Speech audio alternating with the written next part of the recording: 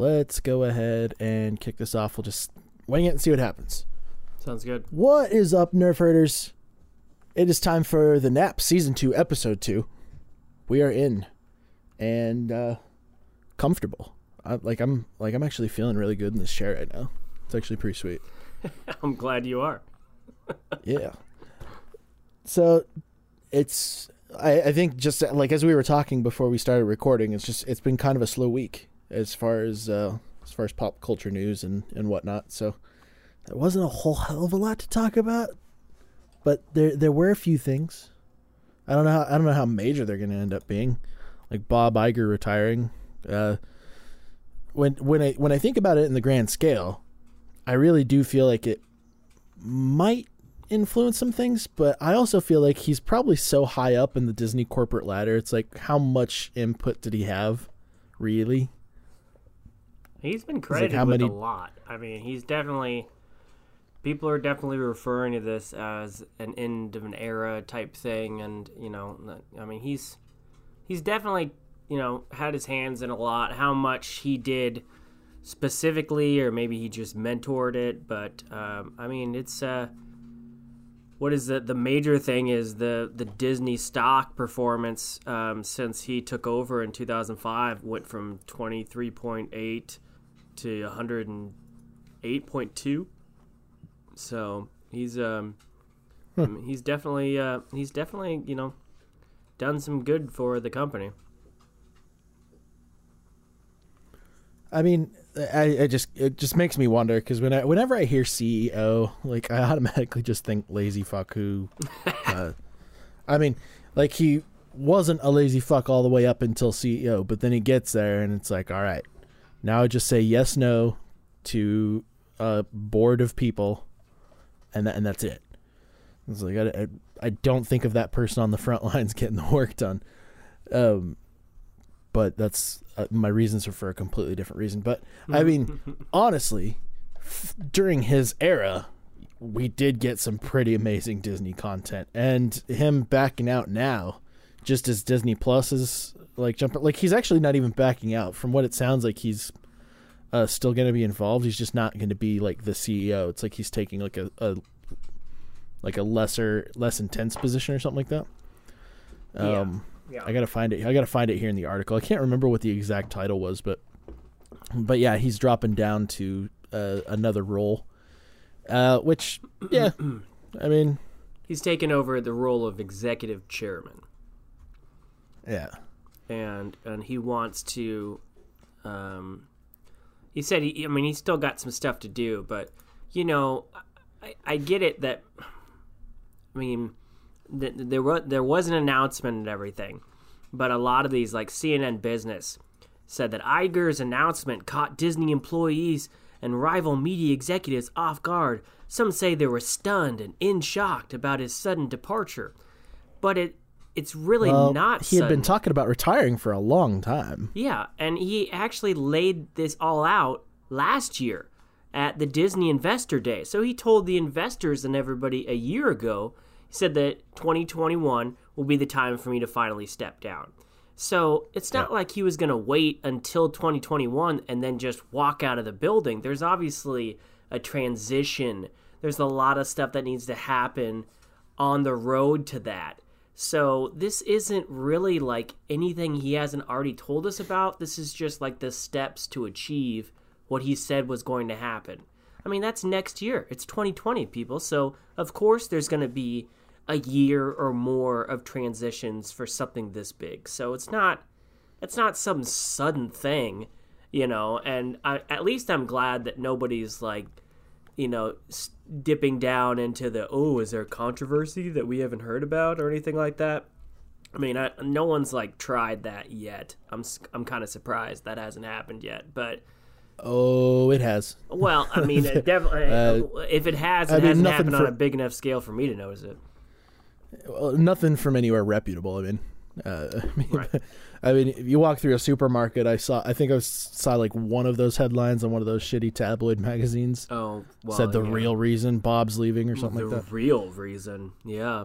It's like, you know what the real reason is? He's been CEO of like the most the largest entertainment company in the country right now, and he's fucking tired. For 15 years, man. I mean, 15 years wants he's a vacation. been CEO. Yeah. And, you know. He's got the money to take a Disney cruise by himself. The whole cruise. Which probably the whole cruise, yeah. I mean, he'd probably be able to write it off as a business thing, too. It's like, I'm just checking to make sure the crew's doing what they need to do. Right. This is an inspection and cruise. With coronavirus, I wasn't getting on this boat with anybody else. Mm-hmm. It's like, I'm not going to have this be like the Diamond Princess, whatever that was that basically turned into a floating pandemic. But I mean, no, I think it's pretty simple and straightforward. It's just like, yeah, I've been doing this for a long fucking time. I don't want to do it anymore. Right. Let somebody else be in charge. Or now that Star Wars is done and the Infinity Saga is done, and Disney Plus is released, all of the major projects that I really wanted to foresee are out the door. We'll let somebody else come in and see what they can do. Yeah. Good deal. Yeah. And I agree with you. I mean, he it's not like the CEO is on the front lines, but he did, sign off on a lot of big things in his career. I mean, look at Disney's past and just look at the last decade and what's all happened with Disney. I mean, they acquired Lucasfilm, they acquired Marvel Entertainment, they acquired Pixar Animation Studios, all during his time as CEO. Those are three Fox. Huge things. Yeah. Like, I mean, Fox, no wonder National they own like Geographic. everything, like every big movie of the year, just because they own those three. Thanks. You know, remember when Disney made their own movies that weren't one of those three things? It's crazy. So, yeah, he's definitely signed off on a lot of things. And did he put all the work into making that happen? No, but he definitely put in some work. So, I mean, good on him. And way to leave when you're on a high note, for sure. I'm sure part of his thinking is like, okay, somehow I made it through all of this. We've got Disney Plus launched. Now's the time to leave. It's like, all right, people are still 50-50 on Star Wars. We'll see how that goes. I would think it would be absolutely hilarious if he was like, you know what? These modern remakes of all of our Disney classics are actually kind of starting to suck, so I better bail. I better bail now. Better bail. We'll leave this other dude to handle it. Yeah. I think it's another Bob, actually. It is another Bob, They're just getting a new Bob. Bob Chapek, chairman of Walt what's his Disney name? Parks and Experiences. Yep. I think you know what? Bob Chapek sounds a lot less like a villain than Bob Iger does. I don't know why, but Iger just sounds like a Bond villain name. Yeah. So, I don't know. Great Bond villain, though. He pulled off some great shit. If Bond had wanted to come in and interrupt what Iger was working on, I'd been like, I'm kind of on the bad guy's side this time around. Yeah. Yeah. So I wonder, with him leaving, with him stepping up as CEO, I wonder who's going to take his position as chairman of the Parks and Experiences. Because, Star Wars Galaxy Edge it's no secret that it's not performing as well as everybody wanted it to. So I wonder what they're going to do to, who they're going to put in that spot to try to breathe new life into that. Because, it's only been out for like a year, and people are already reporting on the disappointment of it. So I wonder what they're going to do. Yeah, and it's kind of hard to capture new magic when you go to Disneyland nowadays because expectations are so high now. Right. So like I thought about heading out for that, but it wasn't the poor reviews that were getting me. It just, first of all, I don't want to be around that many people. Right. At one time, because I've never been to Disneyland or Disney World. Mm-hmm. I've never experienced that. Mm-hmm. And I figured that if I was gonna go, now would be the time because they've got this massive amount of Star Wars stuff in there. I'm a big Star Wars nerd. That's the perfect time for me to go. Right. And especially if the reviews are kind of down and they're desperate to try and pull people in, but a lot of people haven't been convinced yet. So they're like, "Oh, we'll wait a little while." No, I'm going to go now while the park's more empty than it usually is. Yeah. Well, and to their credit, they have been enforcing like a head count type thing. But I mean, I just remember when all of the initial footage of Galaxy's Edge was releasing, and all of the like the art stuff, and all of the like the screen captures of people walking around the Millennium Falcon, and all I could think of was, there are 4 people in this whole picture.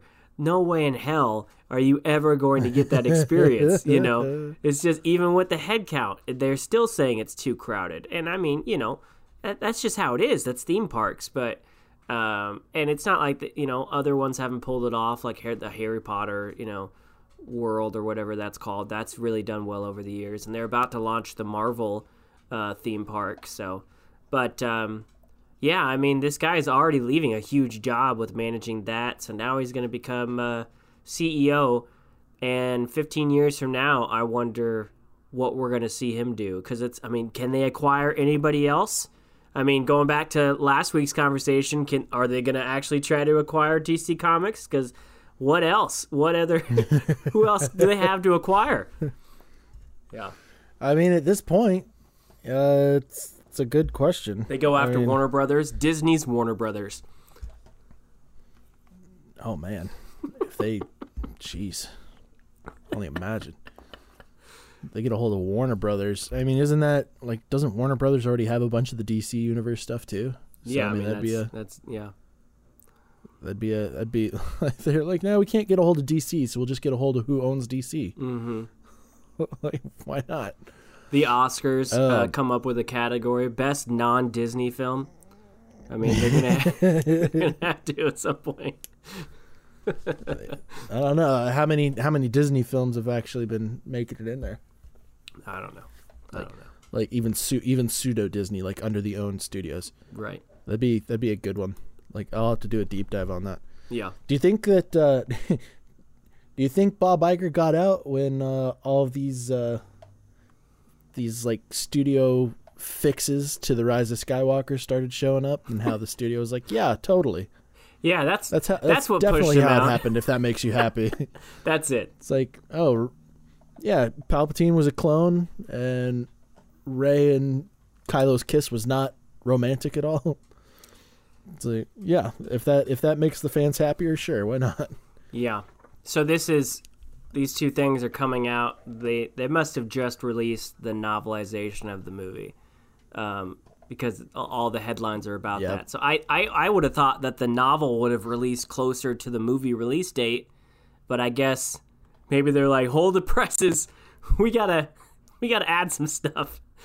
But yeah, so those are the two big things. I remember back when episode 1 was coming out, because I was a kid. Mm-hmm. I was super excited for it, and I can't remember what the exact chain of events was, but I didn't get the chance to go and see the movie right away, and so I ended up getting the novelization of it first. Yeah, and so that was what I read.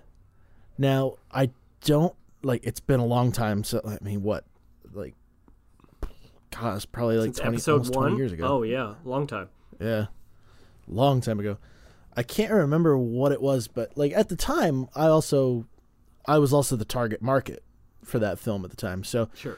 If there were any major differences, that'd actually be really good to go through. Actually, like to read the novelizations of the prequel films to see if they do anything better for me than the movies did.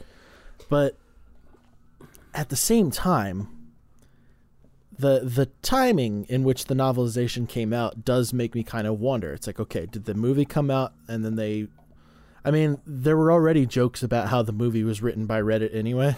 Right. But like, how much of the novelization was tweaked when they were like, okay, the fans really didn't like this element of the story. What can we do here? Like, how can we salvage it? And if they decide to make that, like, first of all, George Lucas went through and added shit to all of the films. All of them. Right. For the Blu-ray release. Right. Why not just go in there and take some shit out? Right. It's like, hey, that kiss was kind of unnecessary. Well, go and fucking cut it out of there. Open up Premiere. do a couple cut clicks. I don't care. Put in a fade transition, then we're good. Well, it was necessary. It wasn't necessary to the plot, but it was necessary to check that box for the amount of people that wanted it. Just like every other thing in that movie. It was all about, have we checked this box yet?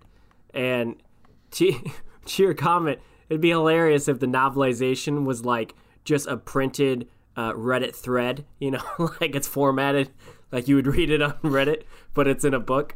But yeah, like when I was a kid, I remember reading the novelization for the first X-Men movie before getting to see it in theaters because I was a kid. I didn't get to go see movies on opening night. It was whenever my parents were able to take me. So yeah, I'd go to the gas station or whatever. That was my situation too. Yeah, I'd go find the novelization and I'd read it, and the novelization would usually release in like the weeks or the month before to kind of get you hyped. And sure, there were things in the novelization that weren't in the movie, but it was usually supplemental. It wasn't course correction. And a lot of people are calling this book, as well as other stuff, ever since Disney has taken over Star Wars, they've been accused of course correction in their alternate media. So like, things that didn't make sense in Force Awakens or The Last Jedi, they would kind of finesse a little bit more or provide a little bit more background in the comics, or in this case, in the novelization. So they've been accused of doing that since day one. And I get it. Like, it's pretty blatant in most of those situations, though. Yeah. But I mean, just like before Disney owned it and we had the extended universe of canon books, sure, that always added extra content, but now it is course correction. It is, we didn't have time or we didn't do it properly in the movie. So now if you say something bad about that, we're going to be like, well, in this comic book in issue 4 of the supplemental comic book, we explained it, and so now you can't bitch about it. And that's really, that's just, I get it, there's more content, there's all this content, it's a universe, but in my mind, if it's not on the screen, it doesn't count. And especially in this case, I saw the movie. I don't need to read a book to have it make sense. If the movie didn't make sense, then that's a fail. And I actually liked The Rise of Skywalker. I get a lot of the negativity around it, and I can throw shade at it all day, but it just seems like this has like been Disney's model since they took over Star Wars, that they won't put it all on screen and they'll course correct if they have to in their supplemental materials. Do you feel like that's like an established business model to try and get people who felt like they didn't get enough to buy the novelizations and stuff like another money grab? Because that's a lot of the accusations that I see, is that they're doing it specifically so people end up going out and buying the comics and buying the novelizations so they can fill in those gaps. When I'd honestly, I'd love to see it, and I've said it before, I would love to see director's cuts of these last 3 films. A lot of people would. I'd love to see what JJ and Rian Johnson had before the studio was like, you know what, we're going to have to cut these things for time, because just out of the stuff that we've heard about from deleted scenes that might explain a few things or might actually do some, you can't call it course correction if it had been in the movie, but that's essentially that's almost what deleted scenes are now. And be like, oh yeah, this was cut for time, or this was cut because this didn't quite make sense or something like that. But a lot of the time it seems to be more, you know what, we're cutting this for time because an audience's attention spans just aren't that long anymore. And it's like, well, bullshit. Endgame was fucking 3 hours long. Yeah, but I think the Lord of the Rings extended editions, I love those things. I would love to see extended editions of the Star Wars films. Right. They're fucking like 4 hours. But I don't... They take forever to watch. They're amazing. I don't think that's the case, honestly. I think that's a scapegoat that, oh, hey, we'll blame it on the kids with the short with the short attention spans. We'll blame it on time and money. A lot of the stuff that they've shared after each one of these films that got most people excited was old storyboard stuff or concept art that they never actually got around to shooting. Just like every movie, there's always going to be those alternate scripts, those things that they decided against. And at the end of the day, whether it was Disney, whether it was JJ or Ryan or Colin Trevorrow or a mix of all three of them that decided, you know what, we're going to go the most safest route, and then we're going to go the most extreme route, and then for the third movie, we're going to go back to safe, so much safe that we're just copy-pasting from Reddit. They made those creative decisions. So while there are deleted scenes out there on the cutting room floor, I think the things that got most people excited were the scripts they didn't shoot and the concept art they didn't shoot because they didn't want to take those risks. They didn't want to, like I remember everybody getting stoked about the concept art of them bringing back Anakin Skywalker and what's his face, the actor that played him. And a lot of people were like, you know what, we hate him from the prequels, but we would have liked to see what they could have done to kind of redeem him. And the actor hasn't done much since, Jumper or whatever he did last. But yeah, Hayden Christensen. Hayden Christensen, that's his name. And I kind of like that guy. I would have liked to see them try to do something with him to add a little more depth, maybe a little redemption. But, yeah, I mean, it's just honestly, excuses. Seeing him in other movies was enough to convince me that, you know what, actually it wasn't just that. Seeing him in other movies and seeing the changes, because I'd watched the VHS tapes before I had gotten the Blu-ray, like those were the versions that I watched over and over and over again. Mm-hmm. And they were and at the beginning of just about every single one of them, there was an interview with George Lucas. And I can't remember what the guy's name was who interviewed him, but like you saw him all the time in the film world. But he was an interviewer, like that was his job. Mm-hmm. God, I'm blanking on his name super hard, but he was interviewing George Lucas before every movie.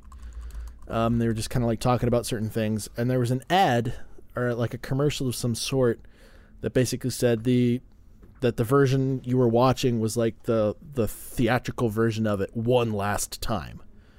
And I remember thinking back to that when I bought up the Blu-rays. I was thinking, I was like, yeah, of course they thought it was going to be one last time, but they've got prequels out and they want to sell more movies, mm-hmm. So why wouldn't they do it now? And then I watched the Blu-rays and I saw the changes and I was pissed. Yeah. I was lit the fuck up. Yeah. Yeah. But at the same time, it was like as it was described, it was like this was the stuff that George Lucas wanted to do. Or a lot of that stuff was stuff that he wanted to do, but they didn't have the technology for some of it yet. They didn't have the budget for some of it yet. And so like he basically went through there and he like fixed the stuff that he didn't want to see, that he had originally wanted to see. But there's some dialogue choices in there that made me feel like, okay, maybe George Lucas just isn't the greatest writer in the world in some situations. Yeah. But so like I can't blame it all completely on the prequels. Yeah. But at the same time, like I would really like to see extended editions, or I would like to see more content where I get the impulse, because you mentioned this off camera, how you're sick of studios doing stuff like this, mm-hmm. where they do course correct later down the road. But if it was something like that every single time, yes, I would be on the same board. I would be on the same boat with you. But like I go back to the Lord of the Rings trilogy again, where they released the extended editions and they added a bunch of stuff that I actually really liked. And now I won't watch the original versions of the movies. Like if I'm going to rewatch the Lord of the Rings trilogy, it's going to be the extended editions, because there was so much more that they added in there. It's like, and I don't believe that they showed them in theaters, no. But I would love to see something like that for Star Wars, where they go through and they're like, hey, these were the things that we wanted to do that the studio said we either didn't have time or we didn't have budget. I don't really believe that we don't have budget excuse. I'd find that one a little bit odd, given it's the Disney empire. Right. but I would actually like to see film versions of them doing not necessarily course corrections, but maybe just adding in some stuff that they had to cut that would have made some of the decisions they made more sense. Well, sure. I mean, I'm right on there with you. If there's stuff for an extended edition, I don't consider that the same thing. You know, I mean, I'm always interested in deleted scenes. There's that one. I'm sure you've seen it. There's a deleted, it's a long scene from Revenge of the Sith where like Grievous kills a Jedi, Shaak Ti, I think it was, and then Obi-Wan and Anakin like escape through the floor and have to go through this tunnel with all this liquid before it blows up and everything. It was a huge sequence that they cut. And it kind of made sense that they cut it, but like a movie with extended scenes like that, I think that would be great. And yeah, same way with Lord of the Rings. That's a whole other thing. That's an extended edition that adds more lore and everything. But interviews and comments and novelizations a year later with things that are more just to be like, see, it does make sense, but it didn't make sense when it was on the screen. It just feels like they did it after the fact to kind of fix something, or, I mean, same thing with like Harry Potter. I love Harry Potter. I love those books. I love the movies. But I started rolling my eyes when J.K. Rowling, I don't know, did she get bored? Did she think she was not being relevant anymore? It's crazy because Harry Potter is still such a thing. Exactly what you're talking about. Yeah, but she started tweeting things like Dumbledore was gay. And if you read between the lines, you can see it. No, you can't. You didn't write it that way. It's not in the movies. It's not in the books. Now, you can argue with me all day. You can argue with me all day that, well, that's her character. She can say it. Well, sure. But don't try to tell me that that's the case if you didn't have the balls to write it that way. Like, write it that way. You're a great writer. People love those books. I seriously doubt people were going to be like, I'm not reading Harry Potter if he's gay, and do it subtly if you have to. But don't say it 10 years after you write the books and expect people to think that's legit. Because it's not. It doesn't feel genuine. Especially when it's like blatant pandering to the audience. Right. That's still supporting it super hardcore. Like, I really liked the movies for Harry Potter. I didn't read the books. Cece did. She's read them several times. And even she's irritated about some of the stuff that J.K. Rowling comes out and says. I don't even know if she's still doing it. But like a lot of the I remember specifically I read like a little Reddit headline. For some reason, I couldn't think of the word. I was going to say highlight. I don't know where that came from. But yeah, I read a Reddit headline where it was something about the Weasley twins. I can't remember what it was specifically, but and I didn't even get like all I hear after I'm done reading it, before I even get a chance to look at her, I just hear, ugh. Just like just this immediate like disgust sound out of her voice, like, and yeah, she's basically told me it's like she grew up reading those books. She loved the books, she loved the movies, but she hates how much the movies actually left out. So it's kind of like the reverse thing, because the books were out way before the films were. Well, at least the first few, but yeah, even she was getting kind of irritated about that. So I guess there's a balance that needs to be struck when it comes to corrections like that. And I'm with you that the novelizations that they're doing with Star Wars seem to be going on the wrong end of that spectrum.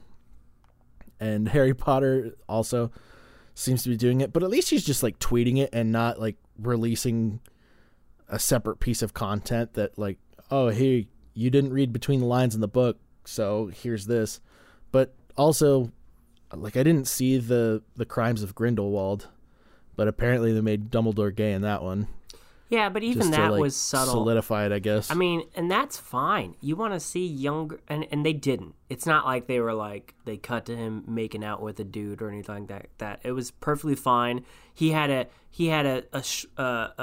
a way about him, which was perfectly fine. I wasn't like angry about that at all. I'm just like, don't try to tell people it was there when it wasn't. It's one thing to say, man, Yeah. I really wish I would have had the courage to write this back then.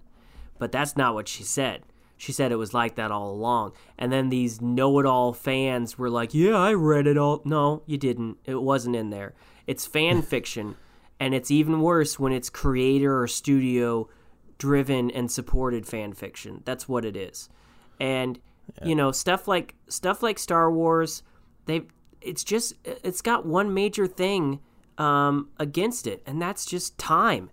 Like, people didn't go after the original trilogy because they didn't have years upon years to think about it and come up with their own theories and break it down and analyze it. It was Star Wars, and then it was Empire Strikes Back, and then it was Return of the Jedi, and they were like, what's next? And then it was this huge gap before we got the prequels, and the prequels were hated on because we had years upon years of will it happen, won't it happen? And then by the time it finally came out, it wasn't about releasing the next part of the saga. It was about appeasing the fans. And then the break between the prequels and Disney's acquisition, it was even more. And by that time, they said it. They admitted it, that The Force Awakens was a safe move, retreading the same lines to bring people back in. The whole new trilogy under Disney was pandering to the fans, afraid of the fans, and not wanting to just do something new. So that's why I'm so excited about the next phase of Star Wars, because they have bashed us over the head that the Skywalker saga is done. So everything else is new. Everything supposedly is going to be new, and without any expectations, they have a better chance to succeed. So I hope that's what they do. Well, and with the announcement of the High Republic, which we've only just heard about, like they released some concept art and some covers, and that's basically it. But not films. These are gonna be books, right? But set hundreds of years before the Skywalker saga, or before the prequel films and all that, which is great.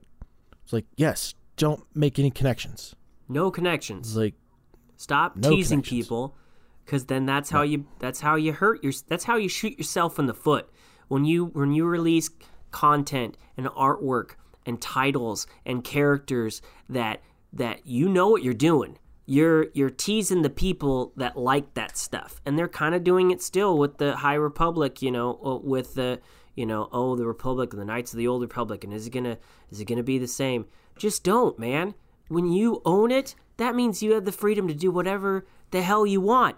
So just do your own thing, and maybe Rian Johnson could have done something amazing for Star Wars, but they gave him the middle film in a trilogy that was already in the works. That's not how you introduce something new. That's why it didn't work. No. I mean, I love Knives Out, and he's a great writer, clearly. So, get some great writers, get some people that have some balls, and get some people in the authority that will allow this stuff to happen so that we can get something new. And not, drenched. Oh my God! If we get another movie that spends the bulk of its time on Tatooine, I'm gonna fucking shoot myself. Like, there's got to be other planets in the Star Wars galaxy than Tatooine. Come on. Yeah. So, just have you gotten around to playing Jedi Fallen Order? No, because I don't have a console and I don't do much PC gaming. I heard it's great though. Oh, dude. I mean, it's right up your alley as far as what's going on, because there's there's one connection that stands out in my mind to the original series, because it takes place immediately after, just a matter of years after Revenge of the Sith. Yeah. And there's one connection that I actually hear where a holocron, it's very early on in the story, where a holocron plays the message that Obi-Wan sent out, but it's just like a few seconds of it. And so you hear, I'm pretty sure it wasn't Ewan McGregor's voice, but it sounded very much like Obi-Wan Kenobi, and that's like the only thing that where it like really sticks out. His master is not somebody that you've seen in the films. None of the characters are ones that you've seen from the films. Interesting. Except for like one. But like even the one from the films that they put in there, like it's appropriate. Mm-hmm. It makes sense. It's a completely original story. I've heard it's very cinematic, and I would like to play it at some point. The trailers kind of reminded me of, even though I know it's a totally different story, but the Unleashed games, the Force Unleashed. I love those games, and I even loved the books. I thought those were great, but those were like the bridge. That was after the prequels and way before Disney, and they were definitely trying to, keep Star Wars alive at that point. Yeah, the first one, for a bit, I think somebody asked George Lucas about it, and just with the story that they gave out, like apparently he approved it as canon. Well, yeah, because they did make books of it, so I assumed it was. Yeah, like he liked it enough to where he approved it as canon. I would love it if they made Jedi Fallen Order canon because it's great, and it also does not like poke any holes in any of the other films. But yeah, you're right. It's very cinematic. Yeah. Like Cameron Monaghan, he plays the Joker in the Gotham series. Right. Did the mocap and the voice acting for the lead character. Yeah, and the character looks like him too. They did really well with making him. Yeah. No, they did that with all the actors, I believe. Yeah. That were a part of it. Well, I feel like but yeah, they crushed it. I feel like we've talked this to death, but I mean, again, it just comes down to. I could talk about it forever. I know we could. I could keep going. I think most people are, they're upset with the novelization. They're upset that the novelization not only conflicts with the movie, but other materials that Disney has released. And it's just like, at the end of the day, man, if you're going to buy a property, invest in people to invest in editors, man. Invest not in just like grammar, but content, because the people are upset that they're retconning not only the movie, but apparently there was a visual dictionary that released as well that that conflicts with like the clone stuff with Palpatine. So if you're gonna release stuff, make sure it's all on the same page. It's not that hard. It's really not. You just pay a nice little department to read all of that and to know all of that. And if it gets too big, that's a problem. So keep it tight. But they need to have like a creative director for like each piece of media, like written media, like comics, books, films, television series, and then have those people get together and be like, hey, my team's working on this. Does this poke holes in anything? They're like, yes, don't fucking do that. Work together. Don't put force heal into this movie, because nobody else is going to understand it except for the hardcore Star Wars fans, and everybody's going to get pissed about it. But see, and make a bunch of memes about how many things could get fixed. They clearly had meetings about the force healing, because what released the day before Rise of Skywalker? They released that Mandalorian episode a day early. And that episode had force healing, so you couldn't go into that movie and be like, that never happened. Well, it's in the Mandalorian. So they clearly had meetings about that. Yeah, it was very unfortunate that it was like the last. Like I really wish that they had introduced the force healing in The Force Awakens. Yeah, give it some time. Because it would have been like, okay, yeah. Well, it's like The Force Awakens, and new abilities have shown up. And then in the next film, because we didn't really see her do anything new with the Force. Like it was pretty standard. And so like when I heard Force Awakens, I was thinking, okay, some new stuff is going to be coming out. Right. It's been dormant. Let's see what happens here. Right. And then in The Last Jedi, they had like the matter teleportation, and I loved it. Like I was like, I love that concept. That's an awesome thing. And then they really didn't take really good advantage of that until Rise of Skywalker. And the sequences that they did with it there were awesome. Yeah. But the force healing just wasn't earned. I was like, you need to, like, that. If that had been like exclusive to Rey, be like, hey, this is something that she can do and has only really been introduced to the universe thus far, except for Baby Yoda's species. You know what, dude? If they make Baby Yoda related to Yoda, I'm gonna be fucking pissed. I'm gonna lose my goddamn shit. You would have got down sometime. This is his 50-year-old kid. I will lose my goddamn mind if they do that. It's just like, no, just don't do it. Just don't do it. Don't do it. First of all, it doesn't really make sense.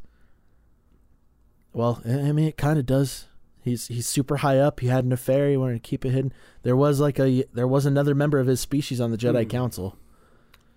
I like that in episode 1, like you saw it. But if they do that, I'm gonna be fucking pissed. I'm gonna be so mad. I want there to be a secret race, and Yoda thought he was the last, and that's why he went to, that swamp planet to hang out in misery. Dagobah. He exiled himself, but apparently he's not the last one, and I like that. I think that's cool. So we'll see. I like the idea of him not having a home planet and all that stuff, and like there's only a few, and they've been scattered out. And, yeah, and I really want to know the backstory. I want to know how Baby Yoda got there, and if he's 50 years old, does he have like the child of a mind or a mind? I can't talk all of a sudden. Does he have a mind like a child, or does he have a mind like a 50-year-old? Like what is? Yeah, do like their mental maturity go at the slow rate like everything else does? Yeah. Why can't he talk after 50 years? Stuff like that. I mean, adult Yoda was kind of a funny douche in some situations, and Baby Yoda kind of had that sass attitude, like, I'm gonna do what I want, dude. Yeah. If I want to push this button, I'm gonna push this fucking button, and I'm gonna stare at you while I do it. What are you gonna do? Scene that keeps on you ain't gonna kill me. Yeah. Yeah. That's one of my favorite gifs or memes out of the whole thing was that scene. It is. Like that one was a gift.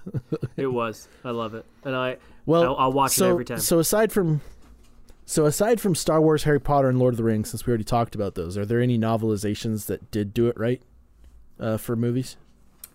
Anything sticks out? You mean movie adaptations the last of a book novel? that I remember. Is that what you're saying? Yeah, like the last movie that whose book I read for my cat. I don't know what you are doing, dude, but you need to stop. The last book that I read that had a movie come out was actually Ready Player One. Ugh. Yuck. Yeah. Yeah. Yeah. I can think of some. We'll leave it I want to know what, because you've definitely, I mean, as a novelist yourself, you've also done a lot more reading than I have. So I read a lot. I got to defer to your knowledge here. Yeah, I read a lot, and I was trying to come up with ones that I'd really like to see adapted, but a lot of the books I've read have been adapted. I remember the first one that I really came across when I was young was Michael Crichton's Sphere. I remember when I was super young and I saw Jurassic Park and I realized that was based on a book. I started picking up as many Michael Crichton books as I could, and all of those Jurassic Park books the movies are nothing like the book. Any movie they made that was based on a Michael Crichton book was not good, with the exception of Sphere. It was almost completely word for word an adaptation, and it had Sam Neill from Jurassic Park. It had Samuel L. Jackson, and it was creepy, and it was just underwater sci-fi drama, and it's definitely a weird movie and a weird book, but that was an extremely faithful adaptation, and it's the first one that comes to my head immediately. So you did, okay, I must have heard you wrong there, but you say that you did not like Jurassic Park?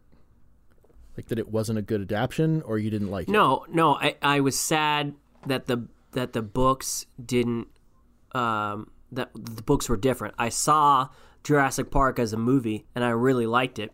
And then I realized it was based on a book, so I read the book, and I was like, "Whoa, these are so different." And then Jurassic Park 2, The Lost World or whatever, was way different than the book, and the book was actually better. Jurassic Park: The Lost World, the book was better than the movie. But yeah, it was just kind of a thing. Like they just couldn't adapt Michael Crichton's work well, but somehow they got Sphere Right. Sphere was great. And then later on, we got Westworld, which isn't based on a Michael Crichton book, but it's based on a Michael Crichton movie. One of the few movies he wrote and directed way back in the day. And Westworld was kind of his baseline for Jurassic Park, because he wrote and directed Westworld like 25, 30 years before Jurassic Park. And Jurassic Park is basically Westworld with dinosaurs. So... right. Yeah, and that HBO adaptation has been great. So I do like that. I'm trying to think of other ones. What about you? I haven't seen the second season yet, but the first season was great. Well, the third season's about to drop. So yeah, I need to get caught up before that. I need to reactivate my HBO because I can't like. So the big one that comes to mind, obviously for me, is Game of Thrones.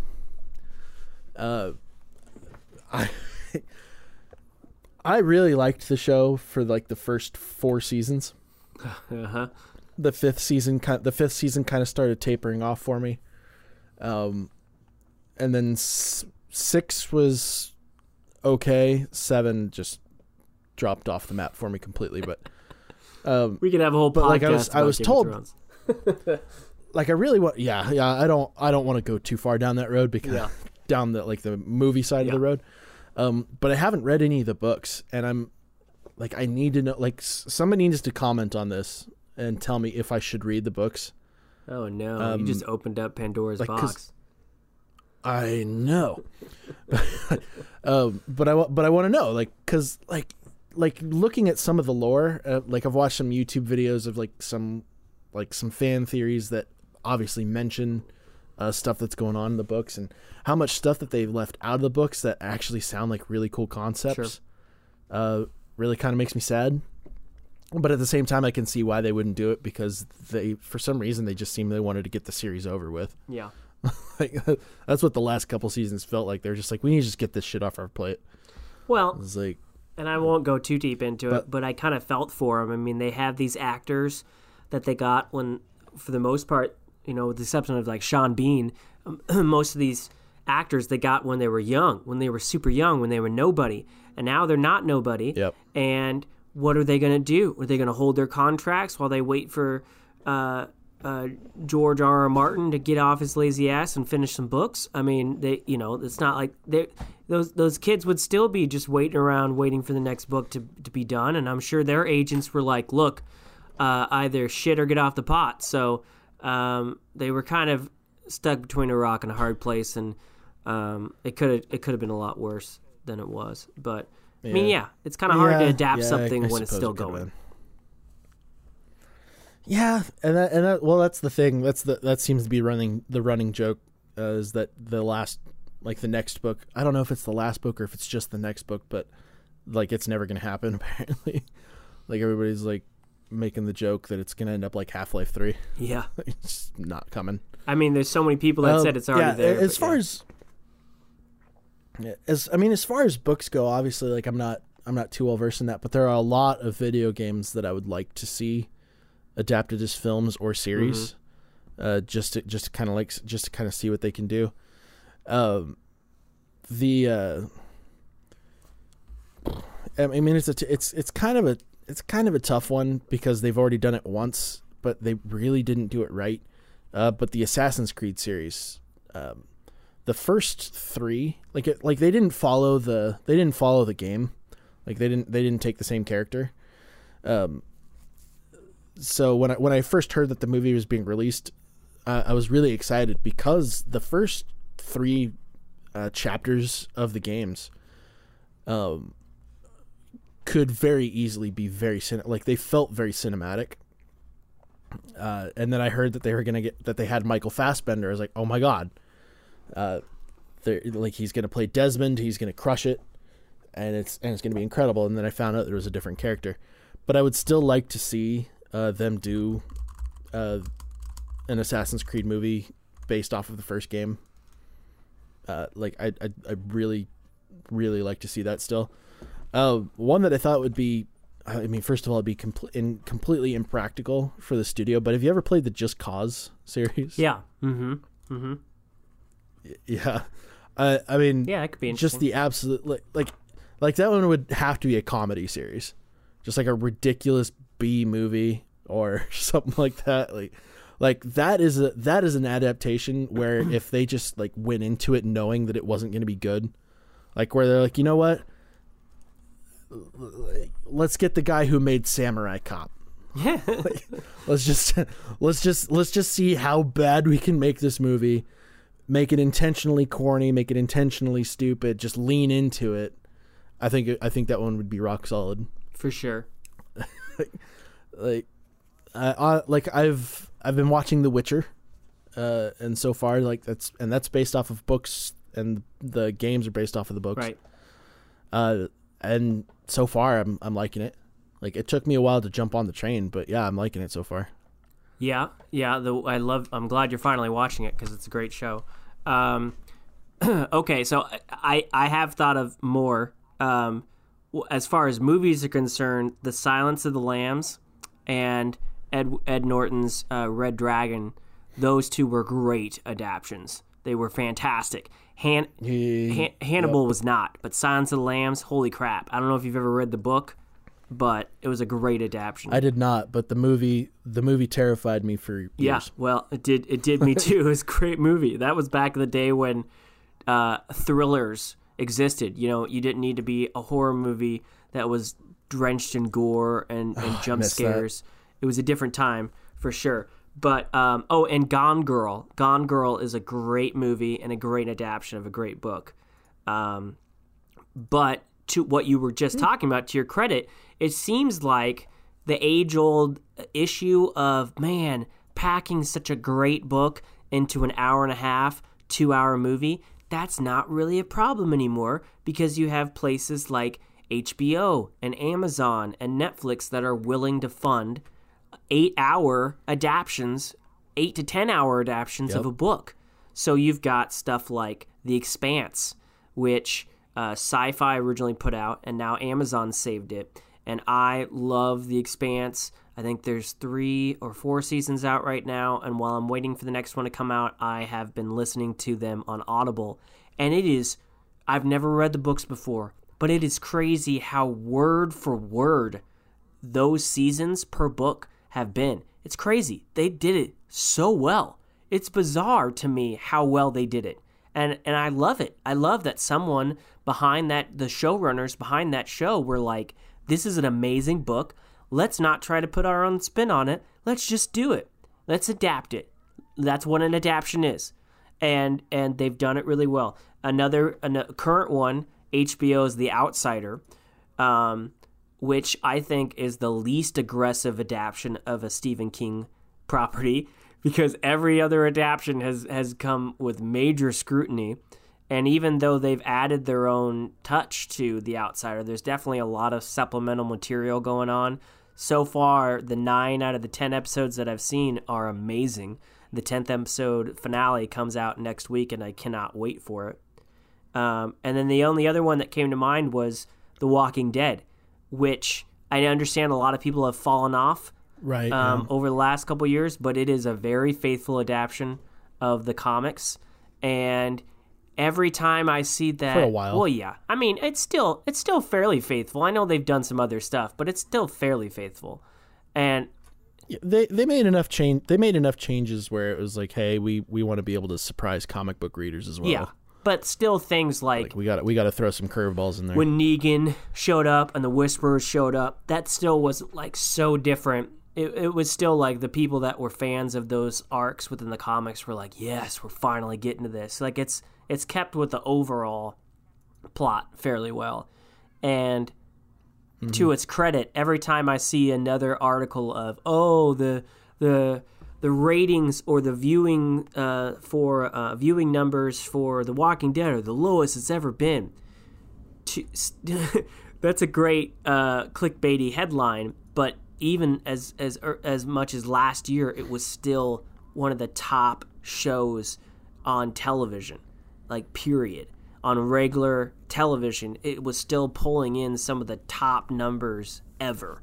So, yeah, it might have dipped since the first couple seasons, but it's still making AMC money. Otherwise, they wouldn't continue making the show. So, you got to give credit where credit's due.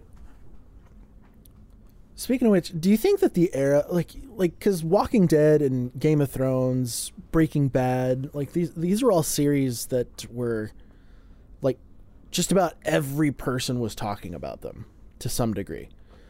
And now, like, Breaking Bad's done, Game of Thrones is done. Westworld's kind of jumping up in there, I guess, because Westworld. I mean, and they deserve it. Based off of the first season, I can see them deserving it. And HBO honestly needs another flagship show now that Game of Thrones is gone. Yeah. But, like, do you think that era of television shows taking over and in popularity like they were is kind of over? Like, because we're running into so many instances where shows are being streamed, and that's what's taken off. Yeah. Like, we're okay. I really like the way that The Mandalorian was handled, where they didn't release it all at once, and they did make you wait in between. Right. Do you think that had, like, do you think that shows like that have a bigger effect because of the wait time in between them and lets the anticipation build? Or, like, Stranger Things is another series that's kind of like that, where it just blew up, people loved it, people were talking about it like crazy, but you could also binge that one in a day if you wanted to. Well, yeah, because that's, like, Netflix's do you feel like model. Yeah. I feel like... Do you feel like there's a formula that studios should kind of stick to, or is that era gone of making people wait for a series? I don't think that era is gone. I think just the type of content is changing. I think the long form, multi-season television shows are going away, or they're being produced for much, much less. I mean, 10 years ago, it was not uncommon for almost every major TV show to be 15, 21 episodes a season. Now, most of the time, people don't want that.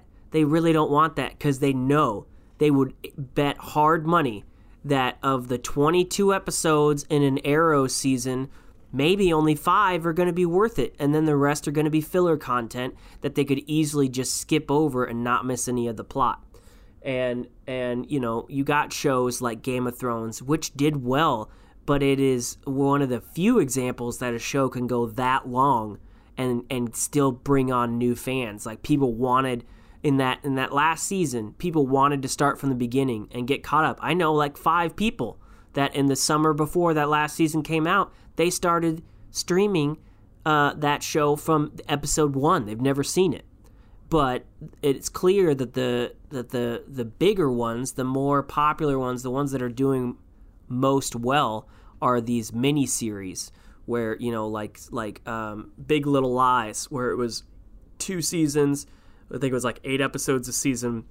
It's very short. It's very tight. Not a lot of room for filler. Not a lot of room for BS. And they can put a lot of production into it. And they can bring on big stars because it's not a 5-6 year commitment. It's like a year commitment. And they can do an 8-hour movie and then be done. And the return on investment is high for places like HBO.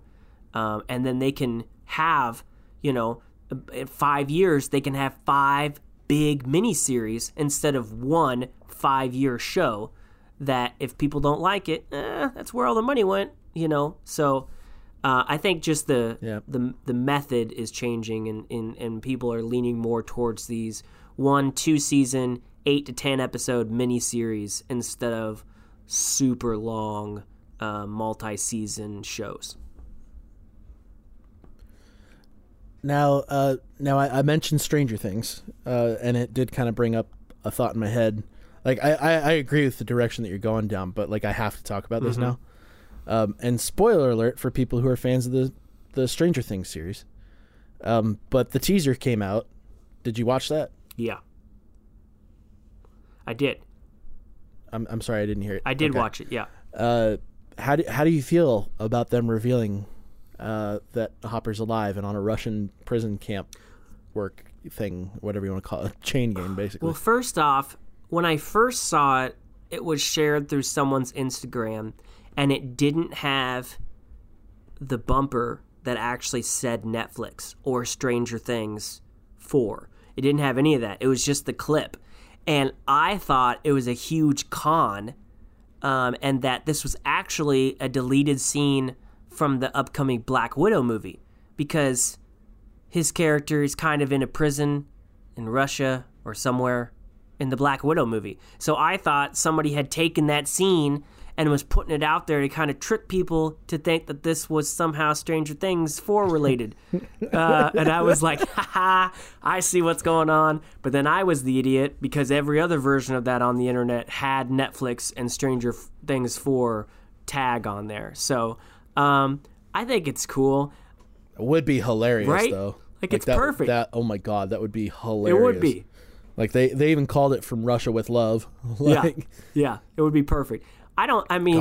Everybody saw it coming. There's not one person in the planet that believed he was dead at the end of that. They set it up. Had they not put that little thing at the end that said, hey, go get that American from the Russian prison cell, people might have thought that he was dead. But they put that on there, and no one thought that that wasn't Hopper. So if anything, this is just confirming it, like, hey, he's still around, But it wasn't like a big surprise. It was just like, okay, you finally said it for sure.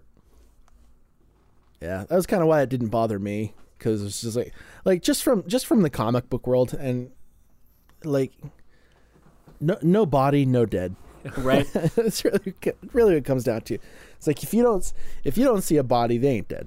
Yeah, and they made it a huge point not to show him die. Yeah. They panned way away from that when that happened. So you knew he wasn't dead. And a lot of people were like, well, they didn't want us to see Hopper get disintegrated like those scientists in the first piece of it or whatever, in like the first part of the first episode. Right. I was like, yeah, sure, but they also didn't show having a funeral for him or anything like that either. Right. And so they really didn't want to solidify that they'd killed him off. They did. They really left it a little too open-ended for it to be believable. Yeah, it was over. But how do you feel about them releasing it in a teaser like that instead of having it be revealed in the show? I think it's probably... Does it not... It's probably the most... Does it not matter because we kind of already knew? I mean, I don't think it does. I think it's probably a very minuscule part of the plot.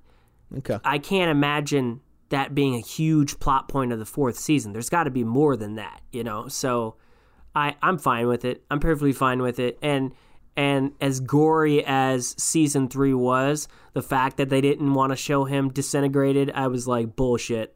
He just didn't die. That was a gory season. So, but no, I would hope it's not. Yeah. I hope the whole fourth season doesn't revolve around some rescue mission for him, because that doesn't sound that good. So I'm assuming they dropped it because it's to get you excited, but it's really not spoiling anything. Be way better if he got out of there on his own. Like, just went on full fat Rambo again. Hell yeah. And got out on his own. He better not be fat Rambo. I mean, all that labor he's doing, I want him jacked. Yeah. I want him coming out of Russian prison like Rocky did, getting ready for the fight with Rocky 4. I want him jacked because of all the Siberian exercise he's going to do out there. Well, he's supposed to be fat in Black Widow, and they wrapped on that movie a while back, so maybe he's had time to, all right, we got the teaser over with. Go ahead and get muscular now, so you can come back and finally win Will's mom over. I know. I'm so confused about it. I mean, he just goes from fat to jacked to fat, because he got jacked for Hellboy. So I'm like, did he do Black Widow before Hellboy, and then he got jacked for Hellboy, or did he get jacked for Hellboy, and then he had to get fat again for Black Widow? And now he's like, which way am I going to go for Stranger Things Season 4? So give this dude a break, man. Pick a lane. He must be doing the Christian Bale method, dude, because that man, fuck. Like, that man's a transformer. Yeah, well, Christian Bale said he's done with that. So, that eventually takes a toll. His doctor will probably thank him. His doctor's probably on board with that theory, too. But like, yeah, no, you should be done, because you're going to die. Right. Oh man! All right. Well, I could keep going, but we probably shouldn't. Because we're at about an hour now, so it'd probably be safe for us to go ahead and drop for this episode. Yeah, I kind of like keeping it at an hour. This has been a good talk, and we had some post Star Wars conversation. It wasn't all Star Wars, so yeah, we got around. We talked about some stuff. Yeah, we got there.